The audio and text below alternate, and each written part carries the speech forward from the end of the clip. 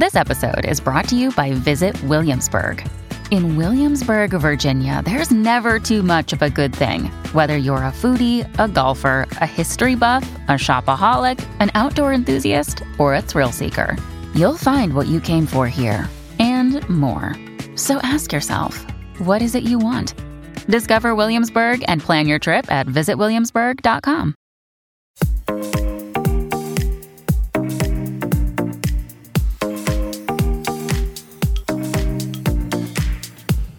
Hey guys, welcome to Relatable. Today we've got another Q&A episode. We've got some fun questions today that I'm excited to get through. The first question that I was asked, what is my must-have as a mom? That's a really good question. And there are a lot of things that I could say. All right, I'll just pretend like I'm only talking to women. I know that there are some men who listen to and watch the show, but I'm a woman. The vast majority of my audience is women, so I think that I can say these things and be comfortable. So I think that the Spectra pump is the best pump that's out there. Like if you're looking for a pump before you give birth, if you're a first-time mom, you need to know that your insurance is probably going to cover it. You got to call your insurance. You got to go through that whole process. They'll cover it, or at least most of it. You order your pump and all that good stuff. I think you have to have like a note from your doctor or your midwife or something like that. But I think that you go for, and it might be a little bit more money, the Spectra pump. People like the Medela. I think that the Spectrum is the most powerful. It's the best. However, it's kind of difficult if you're traveling. I've tried the Willow before. It just didn't work for me. I don't think it was worth all of the money that I spent on it. Sorry, Willow. I'm sure you don't listen to my podcast, but if you do, I just had a hard time with it. So if you're wondering if you should get like the Willow or the Evie or whatever it's called, my personal experience wasn't great with those things, but that doesn't mean that that's the experience of everyone.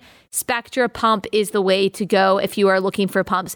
Here's another one that I think is worth the splurge. Now, it's not worth the splurge if you cannot swing it. Like if your budget is just not there, or if you can't get it as a gift, maybe you can get people to chip in for this.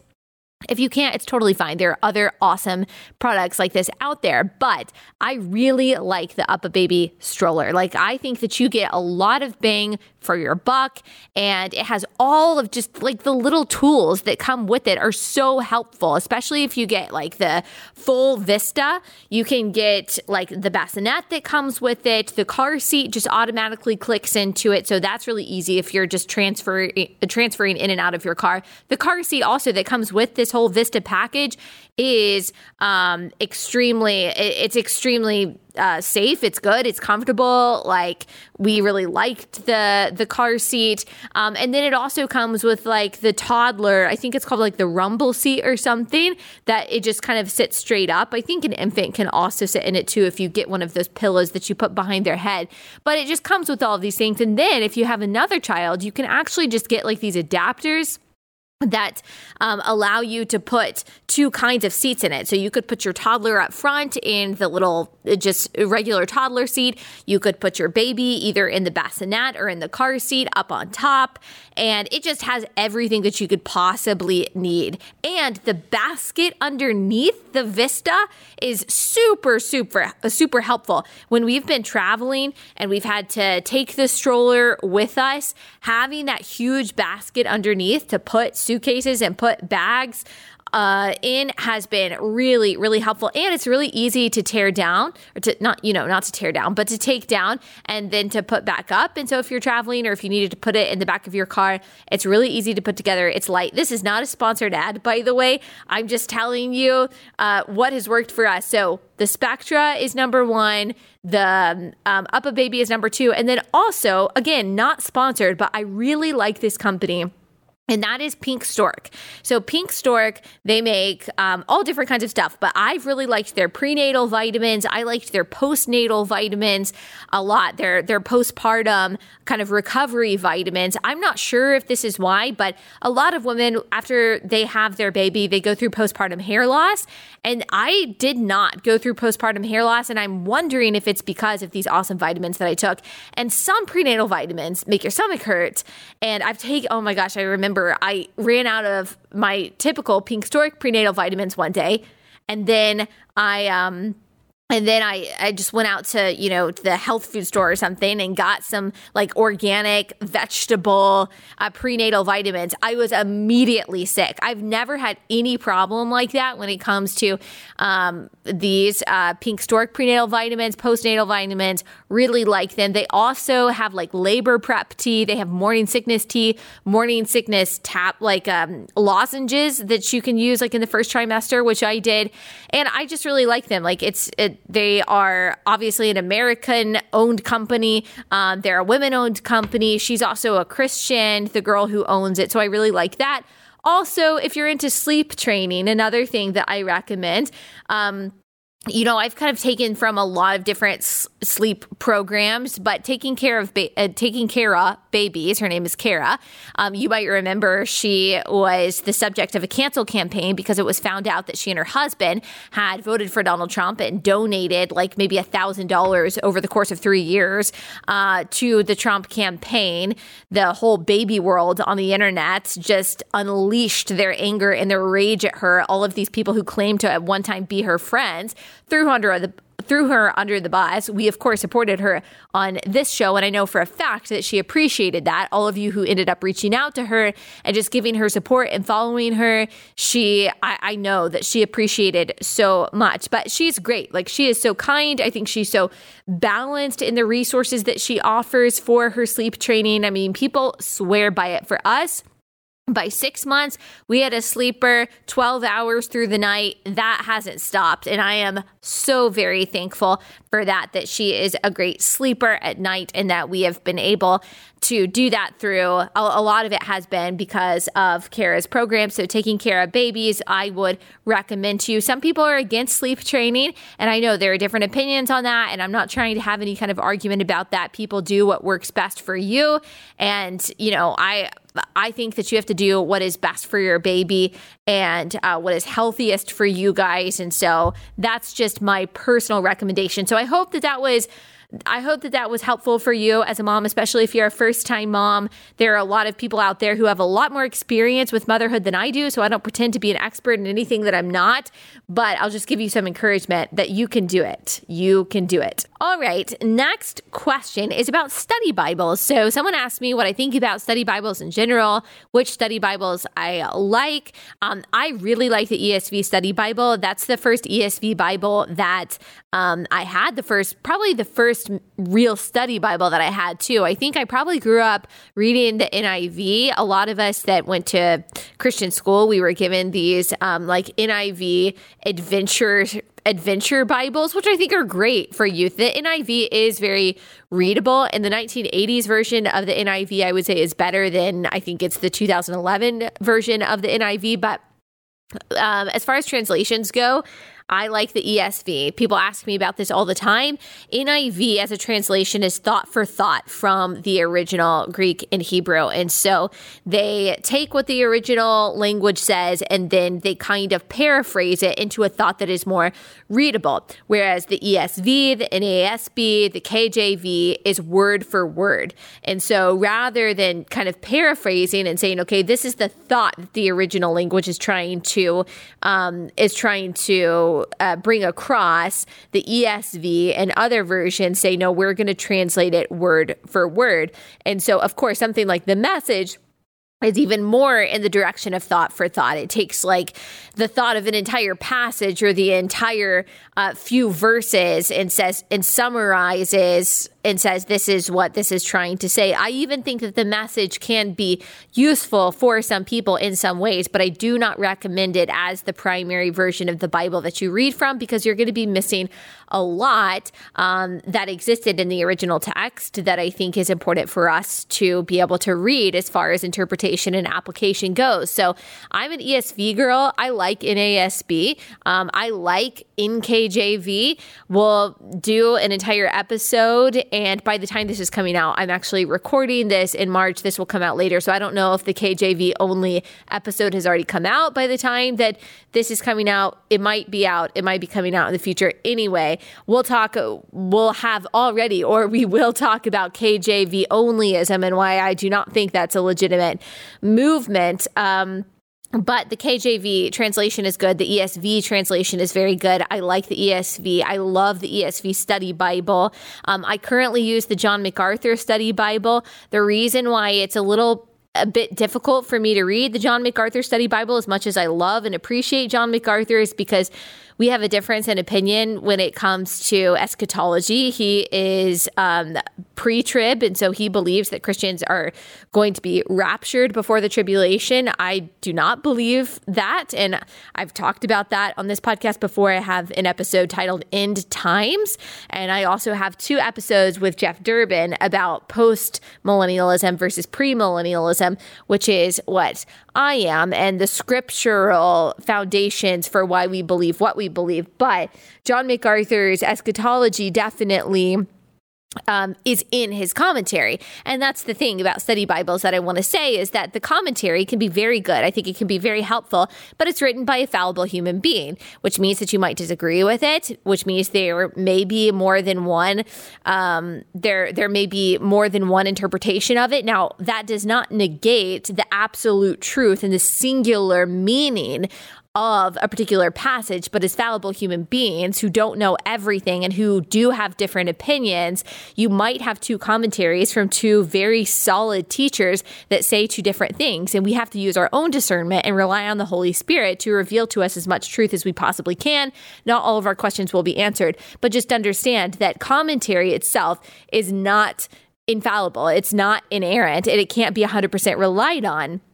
Any kind of human word or human wisdom is always subject to disagreement, whereas God's word is inerrant. Whether or not we know the perfect meaning of it, it does have a perfect and absolute and singular meaning. And so I do encourage you to get a study Bible. It adds a lot of richness, I think, to our study and our understanding of Scripture. But just understand that the commentary, even if it comes from people who are brilliant and who know so much about the Bible, which it almost always does, it's not infallible, and it has to be weighed against the Word of God.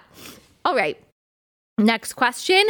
If I were to interview one U.S. president, who would it be? I think I would want to interview one of the first presidents that we had, probably one of the founding presidents, or maybe Abraham Lincoln. I'd want to go back to the beginning and to try to explain everything that's going on and just try to hear what was your vision here, and hear kind of what their fears were about America that they didn't record, that we can't already read, what their thoughts about the trajectory of a republic could possibly be. It'd be really interesting to go that far back, or even maybe if it's just back a century. I think I would like to get some predictions from some older presidents on where America is going and see how accurate they are, and just get some wisdom that we've forgotten about liberty, that we've forgotten about the government and how the government is supposed to work and serve people. I think that would probably be fascinating. Honestly, though, it would be really interesting to interview Barack Obama. If I could just really grill him on some things, or really question some things that he chose to do and his stances on things, that would be really fun, because I think a lot changed in America under Barack Obama. It'd obviously be interesting to interview Donald Trump. I would love to interview Donald Trump. I would have loved to before the election, but I also think it would be very difficult, because I personally think that he's hard to understand when it comes to interviews, that he doesn't just answer things directly. And I feel like I'd be frustrated by what I am unable to get out of him as far as an answer to a specific question. And so I think he would be very entertaining to interview, but also he gets ruffled very easily when you kind of push back against him. And I think I would be kind of worried about that. I know I didn't say Ronald Reagan. As much as I love Ronald Reagan, I just feel like there'd be questions I wanted to ask Ronald Reagan. You were wrong about China, right? You were wrong that if we exported capitalism, they would then import, or that we could export capitalism and that they would take on freedom and that they would take on liberty and individualism. That just didn't happen. They took the spoils of capitalism and kept communism and totalitarianism. And I certainly think that Republican presidents are just as much to blame as Democratic presidents when it comes to that, even my beloved Ronald Reagan. So I think that's my answer to that. Lots of people that I would want to talk to. Advice for a young podcaster. Let's see.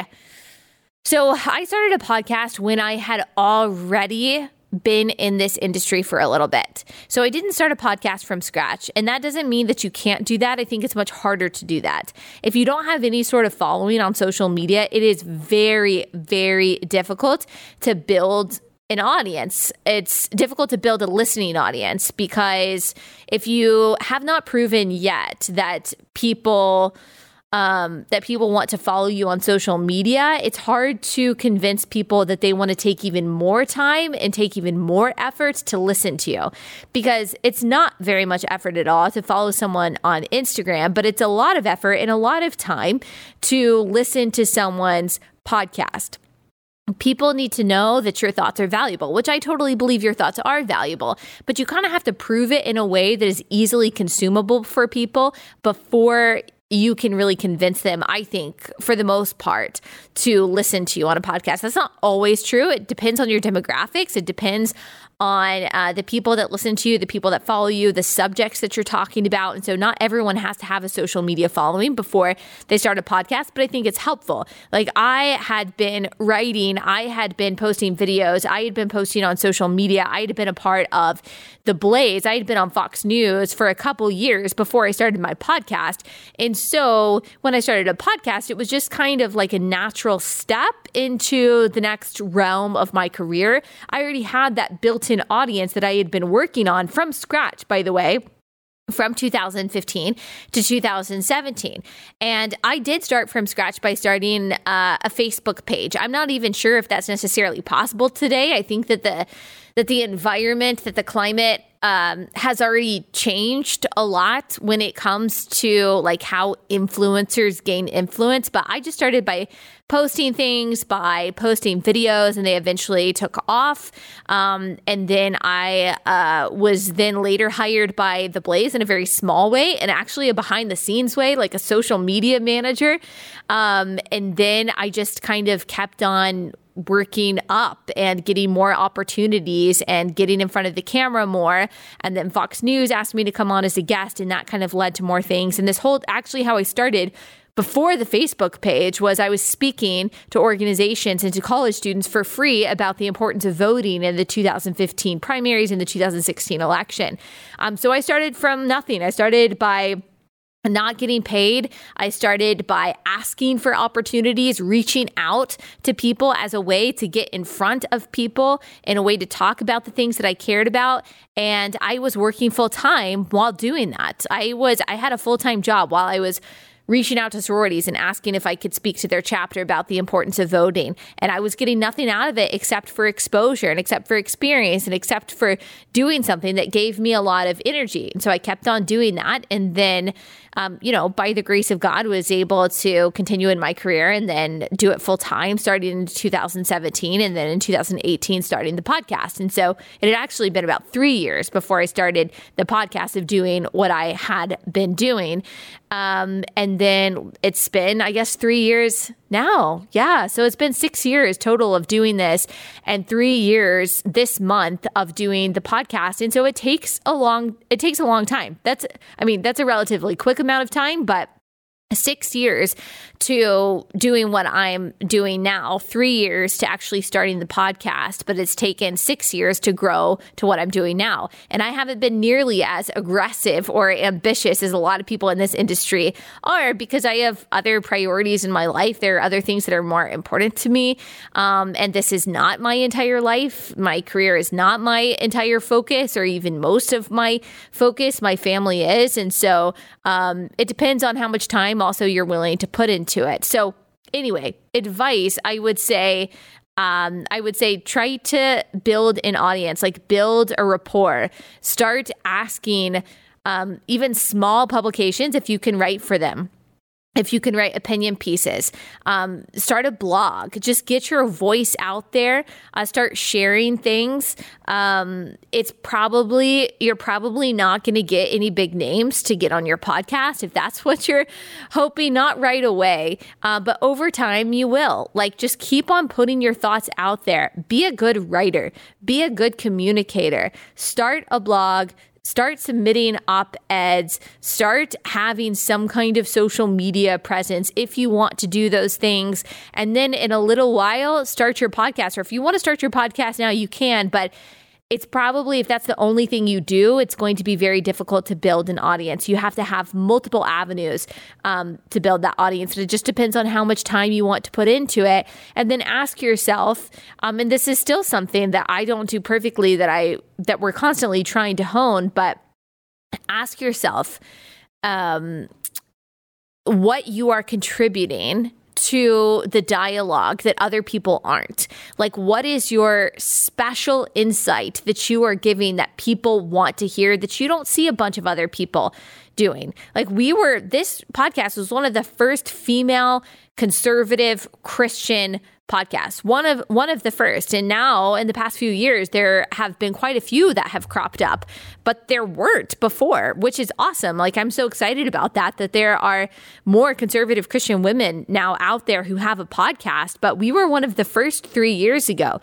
We're one of the only female podcasts who talks about the things that we do, who talks about things like critical theory, like critical race theory, like Reformed Christianity. Like, there just aren't very many women who talk about the kinds of theological and political and cultural things that we do on this podcast, and who find kind of the niche that we have found in young Christian, or I would just say young is relative, but Christian women and moms who are trying to navigate the craziness of culture and parenthood and politics from a conservative and Christian perspective.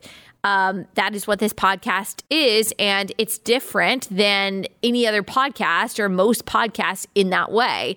And so ask yourself what you can bring to the table that other people aren't. Don't try to reiterate or regurgitate other people's ideas or other people's formats. Like, create your own, create something different, create something good, create something of value. It doesn't have to be so unique that no one else has done it. Obviously, there are other people who do things like Relatable, and that's fine. But what can you bring to the table that you don't see a lot of other people doing? And how can you do it as genuinely and as effectively as possible? All right, another question that I got is about biblical counseling.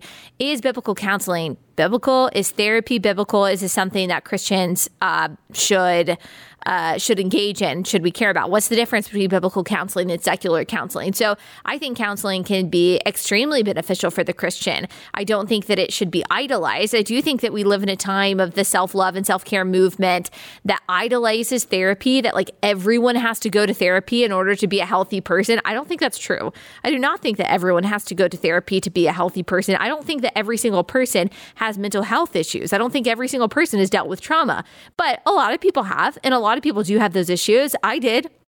And so in college, or right after college, I saw a counselor, a biblical counselor, and she was wonderful. And she helped me through the power of the Holy Spirit overcome an eating disorder and all kinds of other bad things and habits that were going on in my life. I write about this in my book. And so, yes, I absolutely think that biblical counseling can be important. Now, that's different than just a Christian counselor. You want someone who is a licensed biblical counselor, because a Christian counselor can kind of, it's kind of like organic versus natural. Like, anyone can say that they're natural, but in order to truly be organic, you have to be certified organic. Well, anyone can say that they are a Christian, that they are coming from a Christian worldview, but they could be totally opposite from what you believe. They could believe that the Bible is mostly hogwash, except for a few words that they tend to like, and they're not going to lead you in the right direction. You want a biblical counselor that is using scripture as their guide to help you break strongholds, to help you break bad habits, to help you work through sin, to help you work through relationships, whatever it is. Now, I don't think that therapy is necessary for everyone, and I don't think we need to be convinced that it's necessary for everyone. I think the church in a big way has dropped the ball when it comes to providing opportunities and ways to cultivate intimate friendships and mentorship between believers in the church. I think that we have replaced other kinds of relationships and the importance of other kinds of relationships like friendship and mentorship with marriage, which of course I love marriage. And I think that it's so important if God calls you to be married, to get married and to have kids and all of those wonderful things. But God doesn't call everyone to be married. And we can't regard people who are single in the church as missing out or just someone that we put off on the margins or stick in a waiting room and hope that they get married one day so they can finally reach full happiness and really start their lives. That's not what the Bible says. The Bible says that it is a gift to be single, that it's better to be single than to be married, because then you can devote all of your time and all of your efforts to the Lord. They don't have to be split between your family and God and ministry. So if that's the case, then we need to be treating single people as that. We need to be providing single people in the church, and I would say even married people in the church, with ample opportunity to cultivate very deep and profound and fulfilling platonic friendships and those kinds of relationships outside of marriage and mentorship. Because I think a lot of what our culture, our highly, highly individualized culture is looking for today is actually community. Like, I think we're actually looking for fellow Christians to confess our sins to, and we're actually looking for advice. We're actually looking for mentorship, which has historically, traditionally been found just for free in fellow believers inside the church. And now we actually feel like we have to pay $500 an hour to get it. Again, I'm not saying that you might not need counseling. I think that I did need counseling, and I might need counseling again in the future. I know a lot of wonderful people who have needed counseling. I know a lot of wonderful biblical counselors. I am so thankful for biblical counseling. It's different than just getting advice from a friend. You might absolutely need that. But I also wonder if the kind of psychotherapy that has become so pervasive, both in and outside of the church, could at least be supplemented by or reduced by really good and faithful and intimate and profound friendships and mentorship within the church. I think that's something that the church really needs to focus on and think about and get better at. And I don't know all the answers to the how of that, but I do feel, and if you're single, you might feel this too, like single people are just put in this waiting room, and that in the hopes that they'll meet someone else who is waiting too, and that they'll get married, and that like life doesn't start until you get married or you have kids. But that's not true. Like, our goal in life is not to get married and have kids. Those are wonderful things, and I think they're gifts of God, and I'm so thankful for them myself. But your goal in life is to glorify God. And if that's being single, praise God. If that's being married, praise God. If that's having kids, praise God for that. But he might be calling you to be single. And if that's true, like I said, the church needs to regard that as the gift that it is, not put single people off in a waiting room, but use them as the gifts that they are to the body of Christ, and to help them cultivate the relationships, the friendships that we all need in addition to, or even instead of, marriage. All right, last question that I have is ceremonial law versus moral law. So you may have seen there's like a heap. Well, what is it even called? I don't remember what it's called, but there is a movement that's going on within evangelicalism, I would say, is mostly where it presides, where Christians are saying that you now have to abide by Jewish ceremonial law in order to really be clean, because Jesus did. And that's what we're called to do. We are also called to keep the law of the Old Testament. That is not true. So there is a difference between ceremonial law, which Christians are not expected to keep, and the moral law, which Christians are expected to keep. And so the moral law The Ten Commandments, for example, are the moral law. Like, we believe in God's law to not create idols, to honor our father and mother, to love the Lord our God with all of our heart, mind, soul, and strength, to love our neighbor as ourselves, to not covet, to not lie, to not murder. All of these moral laws are fulfilled in Christ. He actually doubles down on all of these moral laws in the New Testament. He says it's not enough that you don't kill someone. You also are not supposed to hate someone in your heart. That is akin to murder. He said it's not enough that you don't lash out at your brother. It's not enough that you don't manifest these sins. Also, if these sins start in your heart, you've already committed the sin. Like, it's not enough that you don't commit adultery. You actually, if you are lusting after a woman in your mind and in your heart, you've already committed adultery. So Jesus brings those moral laws into focus, and he doesn't get rid of them. He says he reemphasizes them, and he doubles down on them, and he brings them to the heart of the matter. And he says that's where sin starts, and that's where repentance has to start too. Of course, Pharisees were whitewashed tombs. They look really good on the outside. They've got all the piety in the world, and yet on the inside, they were rotten. They were full of corpses. And so that's what Jesus is calling out. He emphasizes the importance of us keeping the moral law, not just in a legalistic external way, but also internally by regeneration of the Holy Spirit. As far as ceremonial law goes, the book of Galatians speaks to this, that if you are trying to keep one law, then you've got to keep them all. You're putting yourself back under the authority of the law, which means you are subjecting yourself to the punishment of the law. And so if you are trying to put the burden on someone or on yourself of keeping the law in order to maintain your holiness, then you've got to keep the entire law, and it is your perfect maintenance of that keeping with the law that you are trusting will make you holy before God. The problem is that that's impossible. That's why in the Old Testament, they had to offer sacrifices. And that's why in the New Testament, Jesus serves as our perfect sacrifice. And so because Jesus serves as our perfect sacrifice, he serves as that propitiation that the sacrifices in the Old Testament did.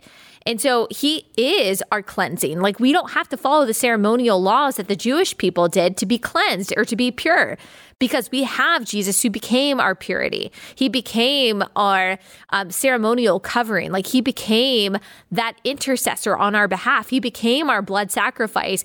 And unlike the blood sacrifices, the animal sacrifices in the Old Testament, Jesus's blood sacrifice lasts forever and ever.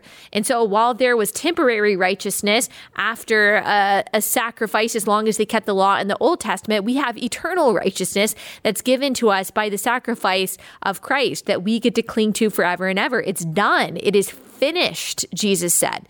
And so we do not have to abide by ceremonial law to be clean as Christians, because Jesus has already made us clean. But because of his sacrifice and because we follow him and because we love him, we do keep those moral laws that Jesus, again, emphasizes throughout his ministry down to our hearts. So I hope that makes some sort of sense to you. That's all the questions that I have for today. We will see you guys back here soon.